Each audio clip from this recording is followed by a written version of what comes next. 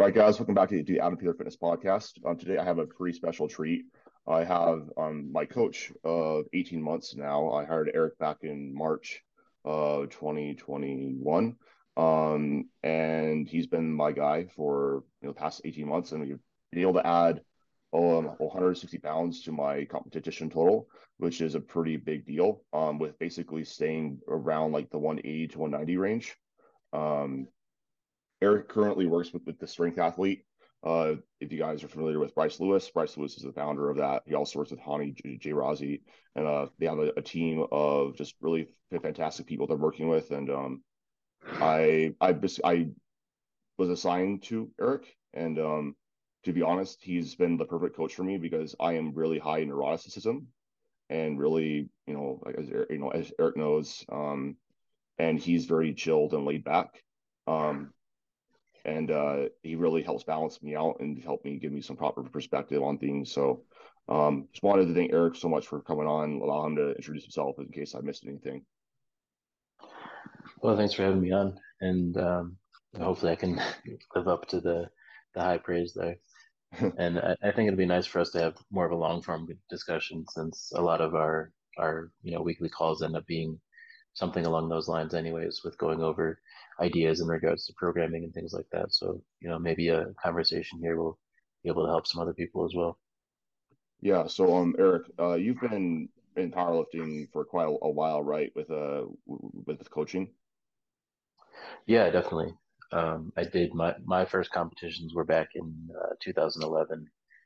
I competed in both bodybuilding and powerlifting during that year and realized that powerlifting was just a lot more fun and more of a training avenue that I wanted to pursue. So, continued to dive in and learn about all I could about programming and finding different ways to, get from point A to point B and problem solving and things like that. And um, just really fell in love with that process, and that got me into coaching. And um, Bryce was starting up this strength athlete towards the end of 2013, early 2014, and that's around the time that we were communicating about training ideas, and it seemed like um, he had a need as far as the demand with his YouTube channel and coaching and things like that, and things were just starting to take off. So it was just kind of being in the right place at the right time with both of us coming from a bodybuilding background and transitioning over to more of the powerlifting side of things.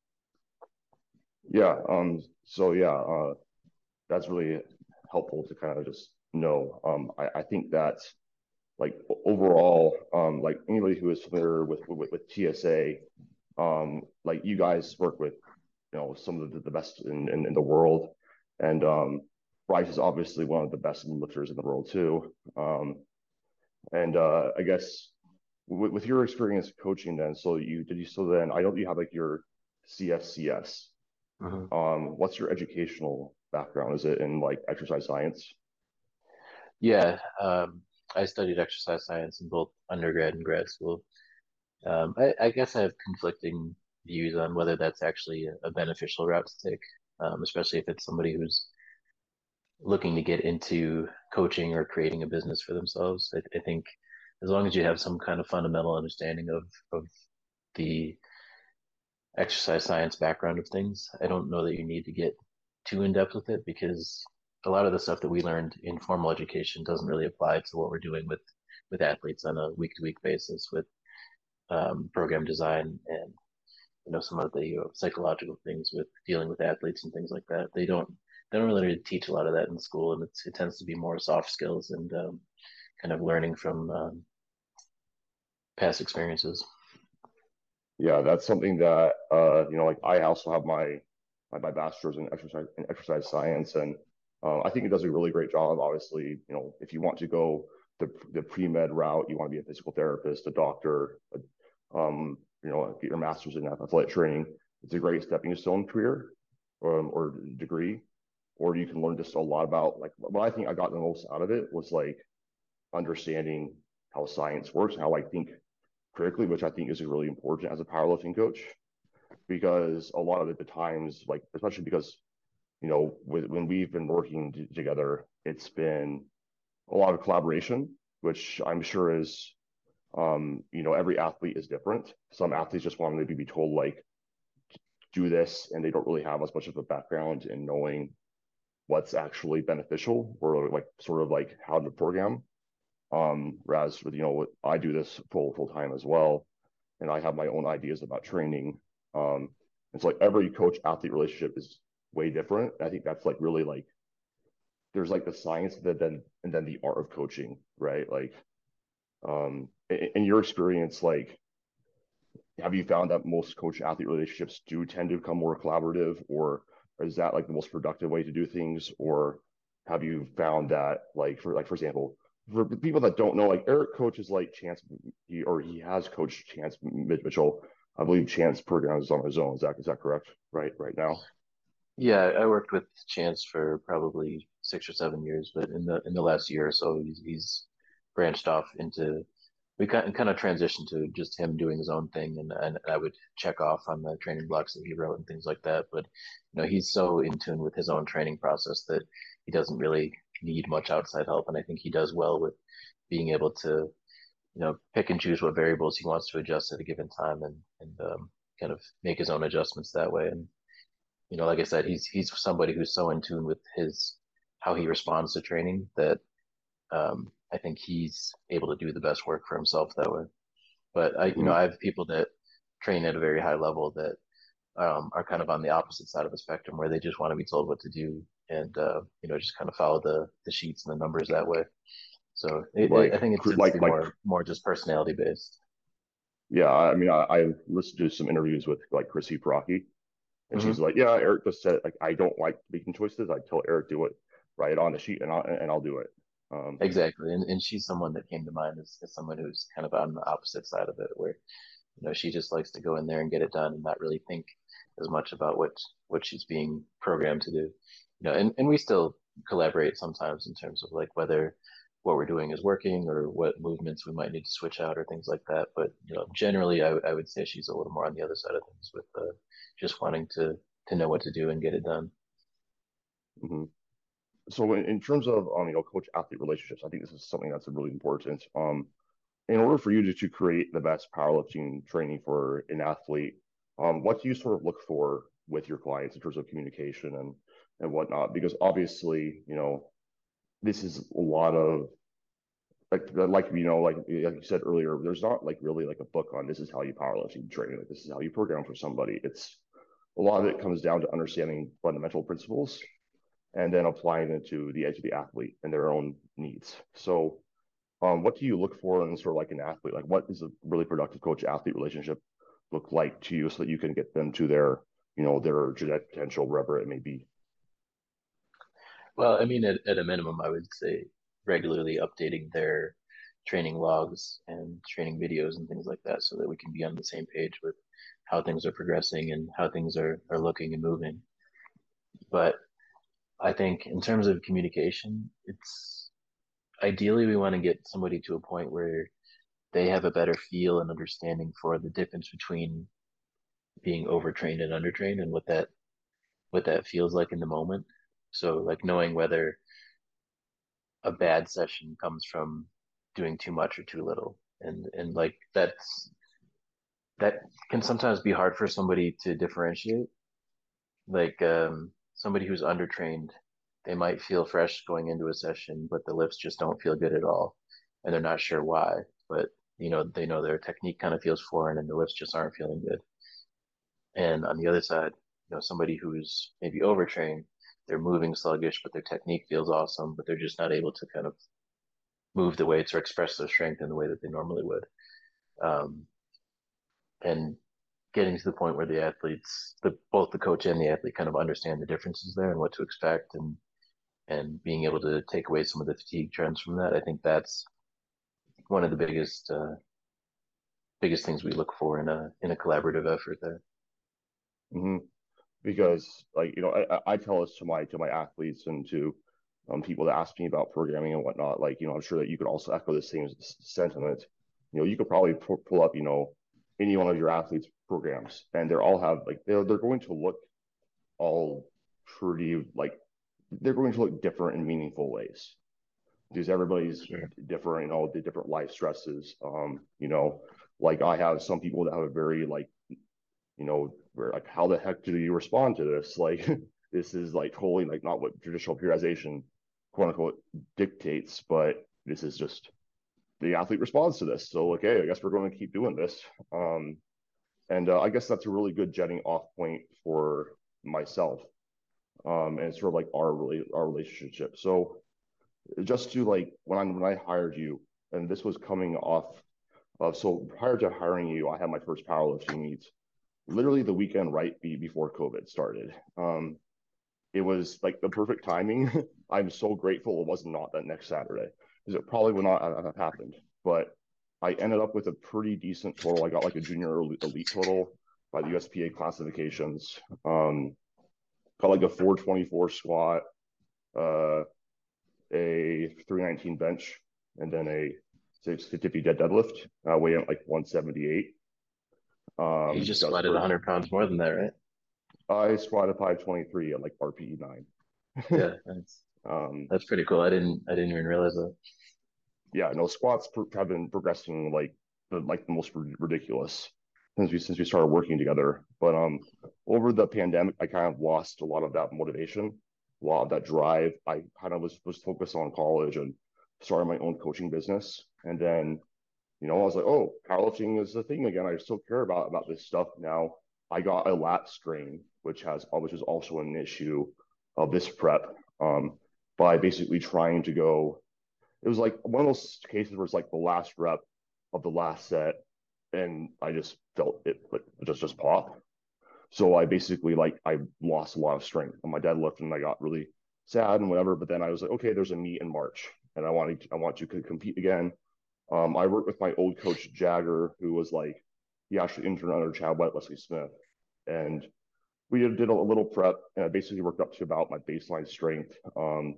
Except I got basically 20 more pounds on my total, or 22 more pounds, and got 435, 319, and then 300 kilos or 661 on deadlift. Again, like literally like the exact same body weight. But Jagger was going into the Air Force, and I just really liked TSA. I liked what Bryce was putting out. I was looking at a lot of the athletes that you guys had. I also had ran the TSA intermediate approach, and I really liked it. And I also knew that like you had also, I think it was you and Hani created that Hmm. Jerem Yeah. Film to template, which is a fantastic program for anybody who like wants to get into this. I recommend that to anybody. The volume on deadlift absolutely killed me, but it worked. And I was like, okay, I'm just going to sign up for coaching with TSA, and I was assigned to Eric. And since that time, I progressed from like a 435 like all out grinder on squat to a 523 squat like with like I genuinely believe I could have squatted 540 like on that day. It was the best squat peak I ever had. Bench press was 347, um, which bench has been a struggle for us, but it seems to be making momentum as I also bench pressed 364 in the bench in the gym on Tuesday. Yeah, I think that Um, was a little sandbag in the meat just from the circumstances there. And it's which, also, which we'll go into, yeah, yeah. Go ahead. but and then deadlift. I have pulled 700. This meet was a little bit of a surprise to both of us. I only pulled 310, and it probably had 315 on the day. But like that's powerlifting, right? Like you sometimes things happen and you learn. Um, but I guess Eric, like, what sort of went into your mind and thought process when you're like just writing like that initial training block, and like how have things progressed, and like what has made the sort of the changes in like programming over the 18 months that we have been working together? I know that's very broad, but I'll allow you to sort of steer the ship a little bit. Well, I think in general, we've found that you have a pretty high tolerance for training volume just from, maybe a little bit more of a background in bodybuilding training. So you tend to soak up training volume in general really well. And one of the main difficulties is just finding a balance with that, and especially with deadlift, being that your leverages and technique dictate that deadlift is going to be more challenging on the back. It's just the probably the most difficult part in setting up your training is finding a way to balance the right amount of work to keep your deadlift progressing without having it bleed into your squat training and everything else. Yeah, I would agree with that. I will say, I mean, just to like go over like squat progress, like it has been like the most fantastic progress. Like just ever since you gave me that initial training block, it was just like, and if you were to tell me right when we started, oh yeah, squats are going to be your most consistent lift, I would have been like, how? I'm a deadlifter. Like look at how small my legs are. Look at my arms. Like this is not going to be the thing. But like for some reason, like whatever we've been doing has just really been working. In that initial training block, you gave me safety bar squats, and we were basically would be doing some sort of linear progression down from like eights to sixes, but the other day being some sort of comp squat variation of like usually it's either going to be actual comp squat or paused comp squat. Um, and I think that in that initial training block, when you gave me those safety bar squats, man, like it gave me confidence on Yeah. squat. And I think that ever since that point, I really overcame this mental barrier with squatting heavier weights. Hmm. And like when I got under the bar, I was like, oh, like I can do this. And also just I think for my own muscular strengths, it also allowed me sort of to lean into those a little bit more. Um, but over time, as we've like progressed, it's sort of just been like I've been like, okay, I like more comp squatting. I benefit from it a lot more. I'm at the point where if I do safety bar squats, like it's not like they're not beneficial, but it definitely I don't feel as well practiced on comp squat. Hmm. Um, but essentially, like the overall approach has remained mostly like the same. It's been some sort of you know eights to sevens to sixes. Maybe you decide that you hate me and want to give me nines or tens. Um, and then on the main primary day, it's just like top set of 1 to 5, and then down sets within 3 to 6, and that's just worked really well. And the overall training dose has stayed basically the same, and just from a sets perspective, but because I've gotten stronger, the volume is going up. I think that's something a lot of people like forget about. It's like I don't think that like people are like, oh, like your volume needs to go up. I'm like, well, you also get stronger for every single set volume that you're doing. So that kind of dictates that you're probably going to be, I don't know, like probably don't need it too many more sets. Hmm. I remember you were not too big of a fan of the safety bar squats early on, but I think it did help develop some confidence in you being able to trust your legs under heavier loads and not just get to the point where with anything heavy you would just kind of fold over and hope your back would save you, since your back is a very clear strong point for you. Um, and now I think you've gotten to the point where you don't get as much out of some of those accessory squatting variations because your squat is now more efficient. It probably needs a little bit more practice, and we can still get some extra leg volume from leg press and belt squat and things like that. If we need more complementary leg work. Mm-hmm. I also think that one of the other really benefits of safety bar squat was allowed me to learn how to orient my pelvis over my Hmm. ribs over my pelvis, because that was Right. one of my big issues. Was I would usually oh, I started making some progress on squat, but I would bias a lot into the anterior pelvic tilt and didn't really know what it felt like to stack my ribs over my pelvis, and that would Hmm. always result in me kind of getting hurt or having to pull back volume for a little bit and never really develop that momentum. But that variation just really allowed me to do that, which is, I mean, that's a talking point in of itself. When you program in variations, would you say they're mostly for a self-limiting purpose or mostly for a technical reinforcement purpose? Well, I think I think of it more as attacking weaknesses, and in some ways that might be inherently self-limiting because we're maybe doing a more challenging variation of the lift or doing a movement that challenge is a weak point. So inherently, that's going to be a lighter load than it would be for the primary movement. But it's not that we're purposely trying to do much lighter loads. It's just that, with say a safety bar versus a low bar back squat or something like that, like most people are going to be handling less weight on that just because it forces you to, stay in your quads a little bit more, and you get punished right away if you try to good morning your way out of any of those. Mhm. Yeah, I like that. I definitely did attack mine. Kind of just did the trick, and like man, like this squat peak was like the best I had ever peaked on squat. Just I felt great. Like it just felt so light on my back. Like when I put on 501 for my second attempt, I knew that it was going to be sandbagged. But I just I was like, oh well, this is still a 28-pound meat PR.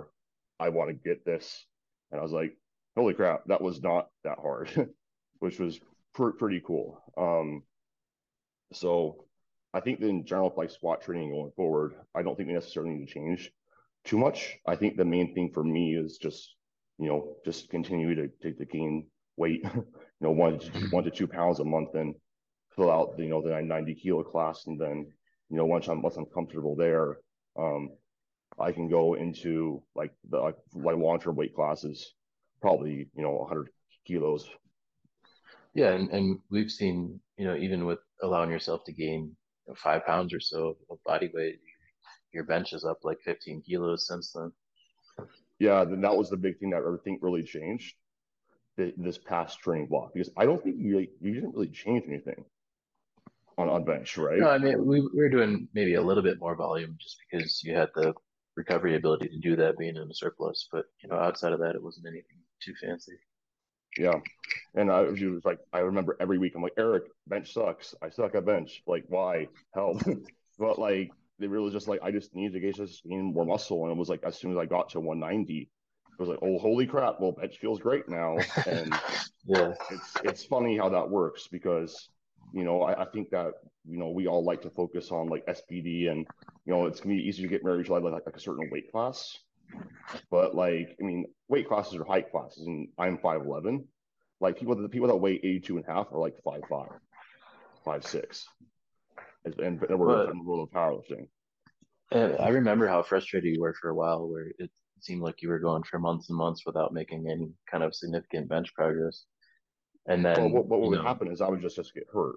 Like yeah, that's so I just yeah. you weren't able to handle the training necessary to really push it.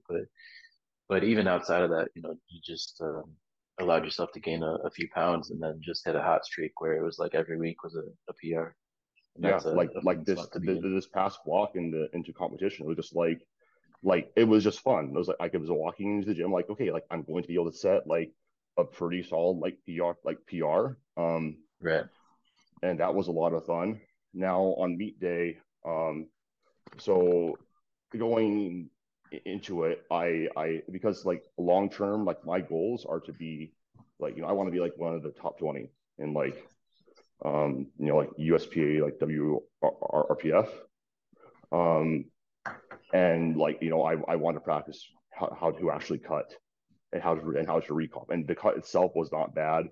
The day before, all I did was I just had like ice cream, like protein bars, and peanut butter. I was just suffering. I was just suffering having that. And I just cut off water like 14. That was a joke for the listeners that don't understand. It's sarcasm, by the way. And then I just cut off water like it feels like 12 hours like before the meet. Um, and like I lost like 7 pounds. Wasn't really that bad. And previous times I've done this, it's just been like I've just killed myself to even just lose like 4. It's like not hard at all. I even slept like 6 hours, and that's the only thing I struggle with. Um, and I handled like the recomp really well. I woke up and I was back up to my normal weight. Then I had about 2.5 grams of salt with like basically I had a tri oral, which is like like a little bit of carbs, potassium, sodium, etc. And I felt so freaking strong for squats. Like I looked at my friend who was handling me. I'm like, dude, like can we deadlift right now? Because like I have 716 based on like how I feel. Um, and you know what, USP meets are freaking long. Like it was like 3 hours between like each event, and I was just when bench came around, and I was having like Cliff bars and like bananas and like protein bars and like sandwiches and stuff like that like during the meets. Like I was feeling myself. I had enough carbs. I was feeling kind of funny. My like bench came around, and I didn't realize that it was salt. And at my last meet, when I pulled 700 and I was warming up for bench, I was cramping like crazy. And I had like literally like 5 grams of salt, which might seem like overkill. I had to have that before it stopped. And I think that saved my butt for deadlift because like it hit like right on my third attempt bench, and then going into the deadlift, I felt extremely strong. I also felt like really warm and sweaty, and I realized I was feeling like just really cold and just didn't feel explosive at all. And so that's why I only hit 347. And now like going forward, it's like, well, now I know, I need to have just more salt during the day, especially at these longer events. Um, so and then that kind of bled over into my deadlift. Um, my warm-ups were absolutely flying. I felt very peaked. But when I got to like around 595 was my last warm-up, I felt strange. And I felt like really cold. My veins weren't popping. I was like, dude, I had like 2 Clif bars. Like I should be fine. I've been drinking water. Like what the heck's going on? Then I realized right as soon as like I took my opener that it was salt. And 639 like still moved like really really really fast. But then 683 was just really heavy out of nowhere. And I should have known that, okay, like, take what's there, 315, but I wanted to try 320 and just wasn't there. But I went, once the salt kicked in, I had another 2.5 grams, like another tri oral. I felt like really, really strong and like way different. I was actually warm. I was actually sweating. So that's something that I know going forward I have to sort of fix. Um, but deadlift training, like you said, has been the most tricky out of them all. Well, so I would still like to see a scenario where you get to test out how you land, even if it's in a mock meet scenario, just how you end up on things without worrying about cutting at all, where you're not worrying about maximizing your Wilks or your dots or whatever it may be, and just kind of have that as an additional data point. So maybe we can try to plan for that when you have a longer gap in between competitions or something like that. Yeah, so like Um, my next competition I'm planning on is going to be in May.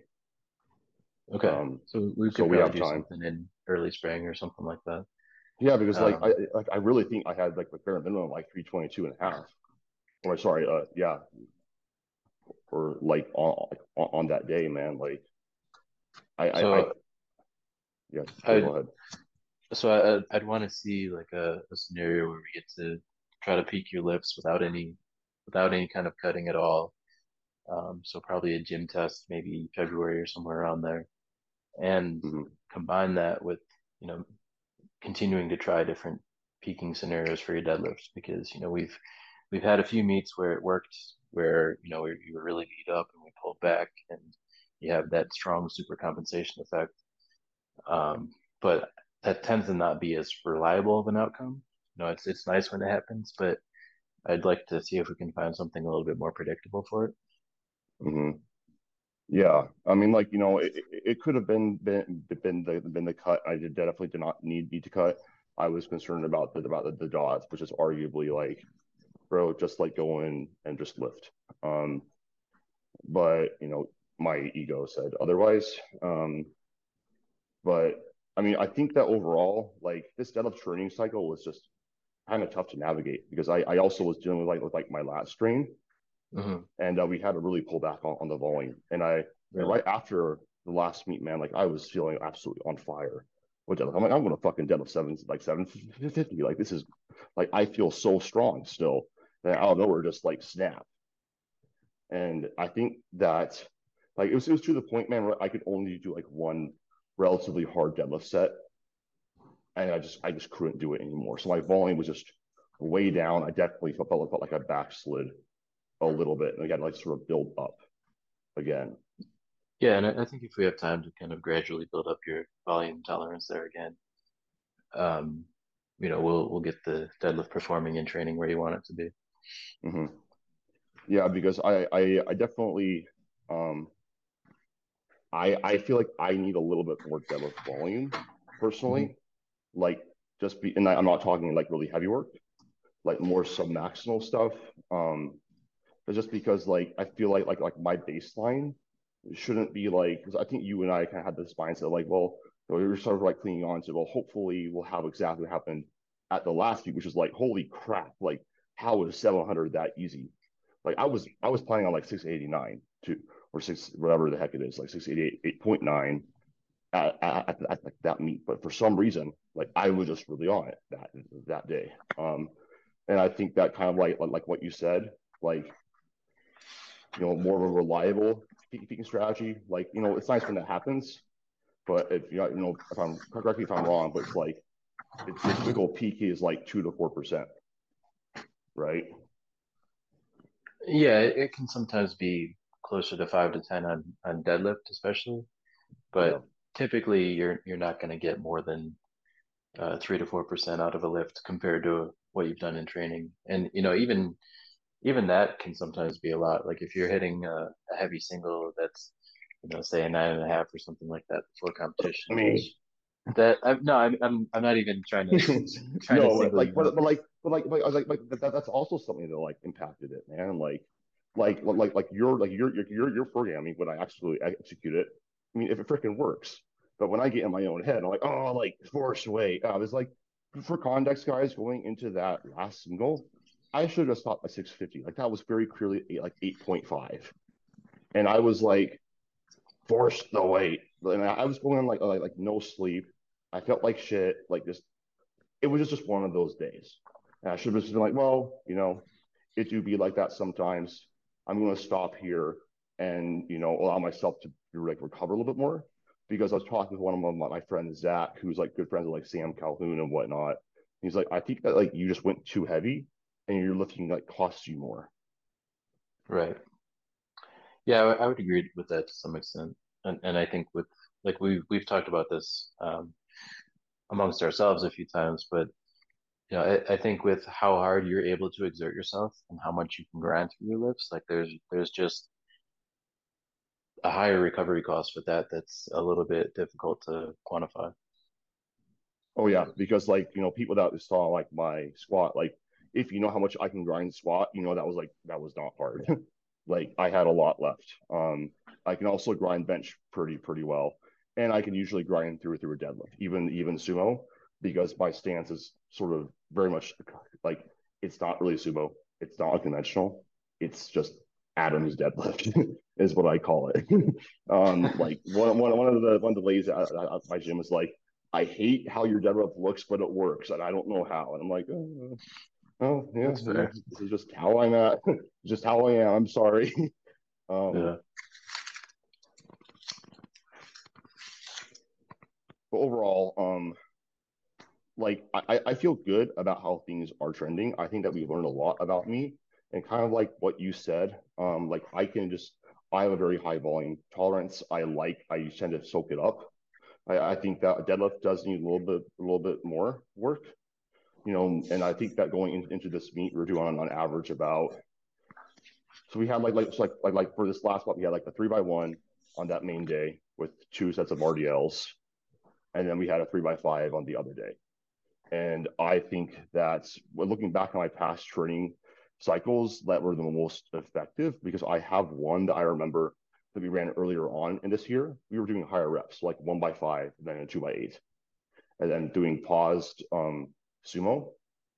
But I also have found that like if I'm pushing conventional too, since my hip position is rather high for sumo, it has really good carryover.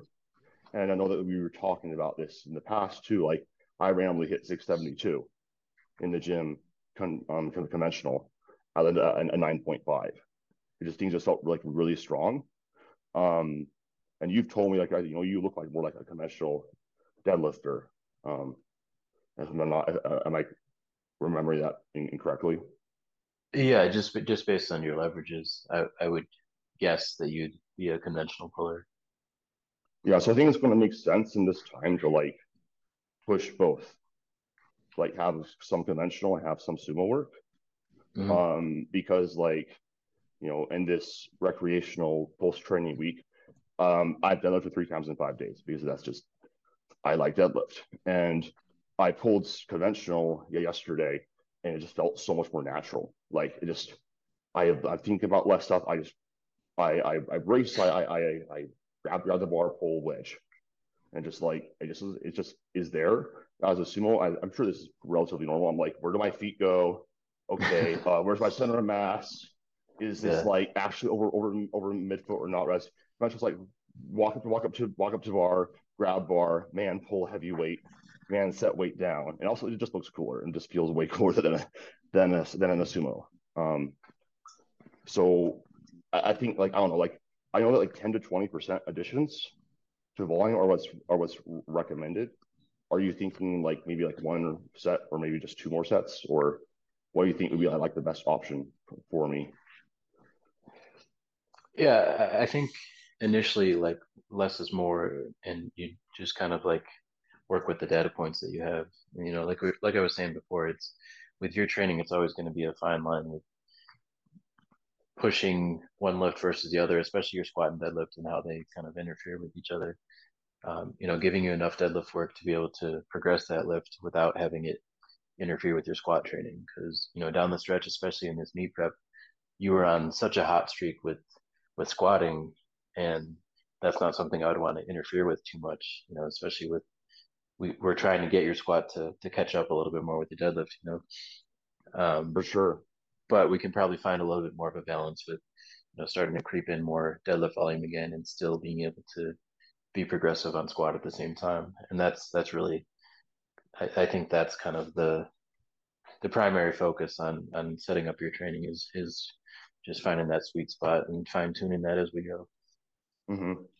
Do you think that maybe I've talked to you about maybe just the 6 days a week?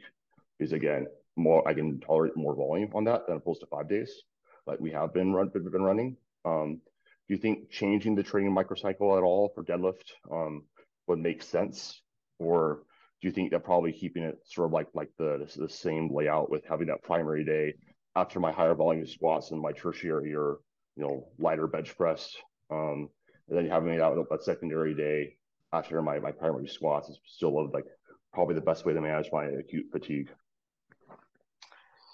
I'm not sure how much it would change your overall fatigue trends. I think if anything, if we're spreading out over 6 or 7 days or something like that, it would mainly just be to make your sessions not quite as long and draining, which could be a net positive. Um, Yeah. but as far as deadlift specifically, I kind of like the idea of having one of those days be a little more competition specific, where you're deadlifting after a relatively challenging squat session and kind of knowing what to expect with that. And that does, yeah, I was just saying, I think for deadlift specifically, I think it's a good idea to still have at least one of the deadlift days be a little more comp specific so you know what it feels like to deadlift under or after a relatively challenging squat session.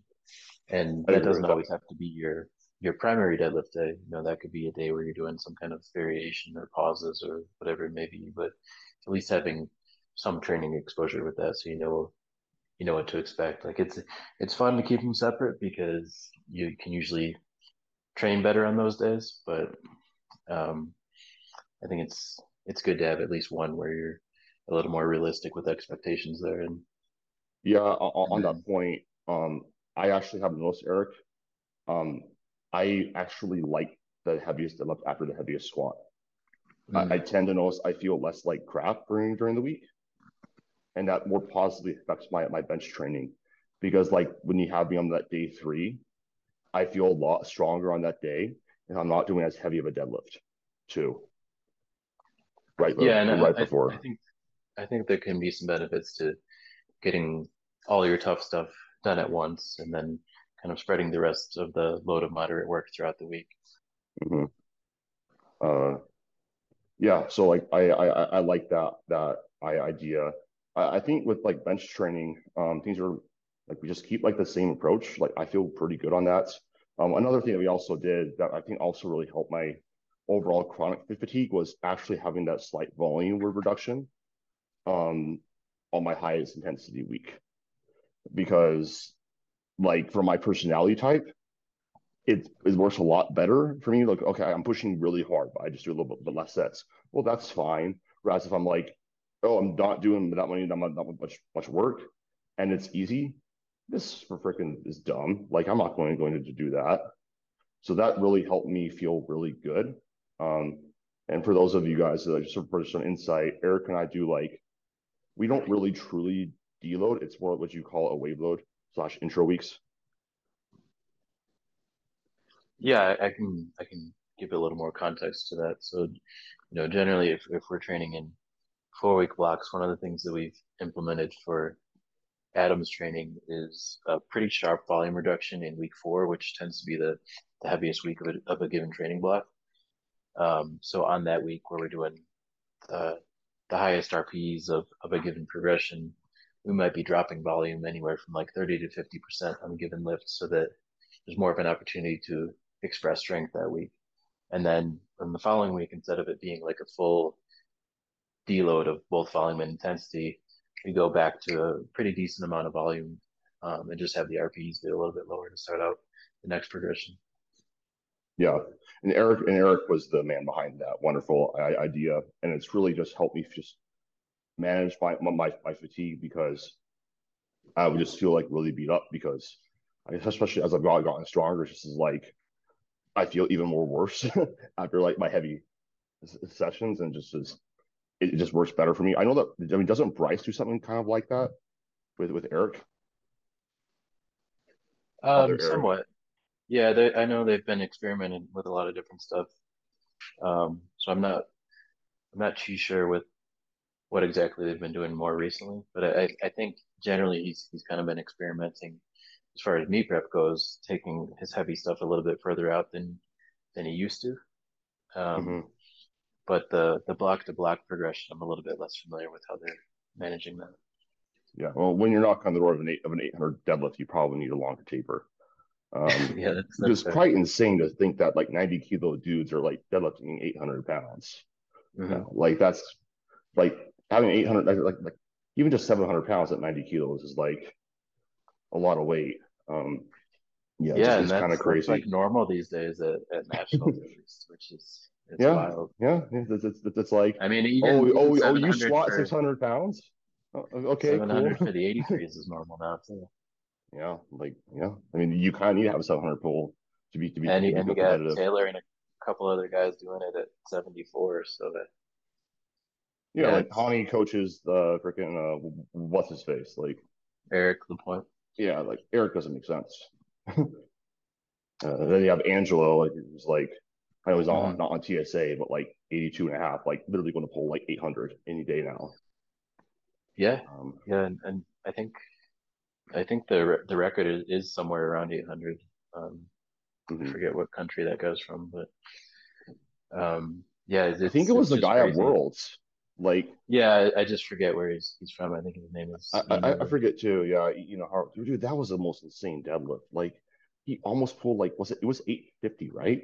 Like really, that was nuts. Like he just didn't time his lockout right. Um, but that's besides the point.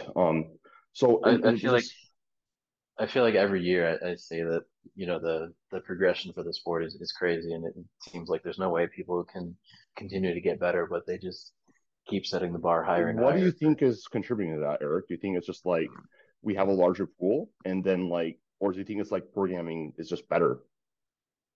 I mean, as a coach, I would like to say it's from the programming side, but honestly, it's probably not. I think generally people are following better training approaches, but I do think it's just more of a larger talent pool and more people coming into the sport that just have the ability to do those kind of things. Yeah. Um, as a coach too, I like to say, oh, I'm really good at my job. That's why people are strong. It's like, who knows? But like, I guess like, okay, side question, true or false? Powerlifting programming, like good powerlifting programming is easy. Easy to write or to Easy follow? to write, easy like to write out for athletes and to find out like and make them strong like consistently. Hmm. I think somewhat it can be. It's not something that you need to overcomplicate. It's more just needing to know how to adapt to the information that you're given. So, you can start with something fairly basic, and then based on how the athlete's responding to that, make adjustments from there as far as exercise selection and volume changes and things like that. Mm-hmm. So it doesn't the initial starting point of writing a training plan for somebody doesn't need to be all that complicated because you're probably not going to nail it on your first try. You're going to make your educated guess as far as what you think is going to be most beneficial for this person, but there's going to be some things that work and some things that don't work, and it's more about having the ability to adjust and problem solve to the things that aren't working and continuing to find ways to help that person improve. Yeah, and that's the biggest reason why I've told you this, like I'm not going anywhere, from TSA and you as my coach because like coach hopping is a really great way to not make great progress in the long run. Unless there's some glaring like thing where it's like, oh yeah, the coach just doesn't care, or the programming just is not working and they're not willing to make changes. Mm-hmm. Um, it's probably hampering your long term development. Yeah, and I think it's pretty easy to identify that if it's someone who's invested in their training. They have a pretty good idea of how they respond to things, and it's just about finding someone that works well with their personality type and being able to communicate effectively on how things are going training wise throughout the process. Mm-hmm. So one thing about I wanted just as a last wrapping up point, I wanted to talk to you about like your about so just last two things. Um, Singles year round. Um, your view on that sort of programming approach, and then sort of with me is like you don't do that with me. We do basically periods of like different rep schemes, and you'd like say it's like fives or it's threes or it's doubles or something like that for a block. I guess what I know that in one check-in, like I just remember these things. You said like you find the singles year round is pretty hard to tolerate. Well, it's I think it can just get tiresome in the training process of kind of having to work yourself up to a moderately challenging single, even if it's at like a 7 or 8 RP on a regular basis. I just don't think that's necessarily needed every week for 52 weeks. It certainly has its place in meet preps, and I've seen and written very effective training cycles that have weekly singles, but I don't think you need to have it, every week for the entire year. I think that there can be times where you benefit from taking a step back and maybe just doing a little bit more higher up focused stuff, pushing different rep ranges and things like that. Yeah, and just from a psychological perspective, like I enjoy like I mean everybody likes to win the heavy singles, but like it definitely is a little bit more, especially for me with the title lifter I am. They're a little bit more costly in terms of stimulus to fatigue Mm, ratio as opposed yeah. to rep PRs. And so like going forward, I really like it. We do have like one top set per week. That's because even though it's like it's like a set of five, well, it still is a really good like gauge. I feel like on like is what we want to go up in terms of one rep max strength probably going up or not. I don't Right. know that we could obviously track average volume. Um, I mean, in my experience, it's like a lot of, like for one, strength gains are like on their own time course. All you can do is create like, the right situation for them to happen. But it's like, I think I have sort of analogized this to bodybuilding. It's like you kind of build muscle using like similar weights for quite a long time, and over time your average loads go up. Um, and like I think that's sort of the case with strength. It's like your average loads might go up, but you're more or less going to still be training using like the same weights, and then you know that you might find that on your top end a little bit more expressed. But yeah, I personally just like it. I feel like I get more training momentum because I'm like, oh, I've never done this for a set of four. Whereas if I'm doing Right, like right. singles, it's like, well, I didn't sleep super great, and like singles are more sensitive to those like fatigue variances too. Um, Mhm. it's like, oh, I didn't get better. Oh, so shoot.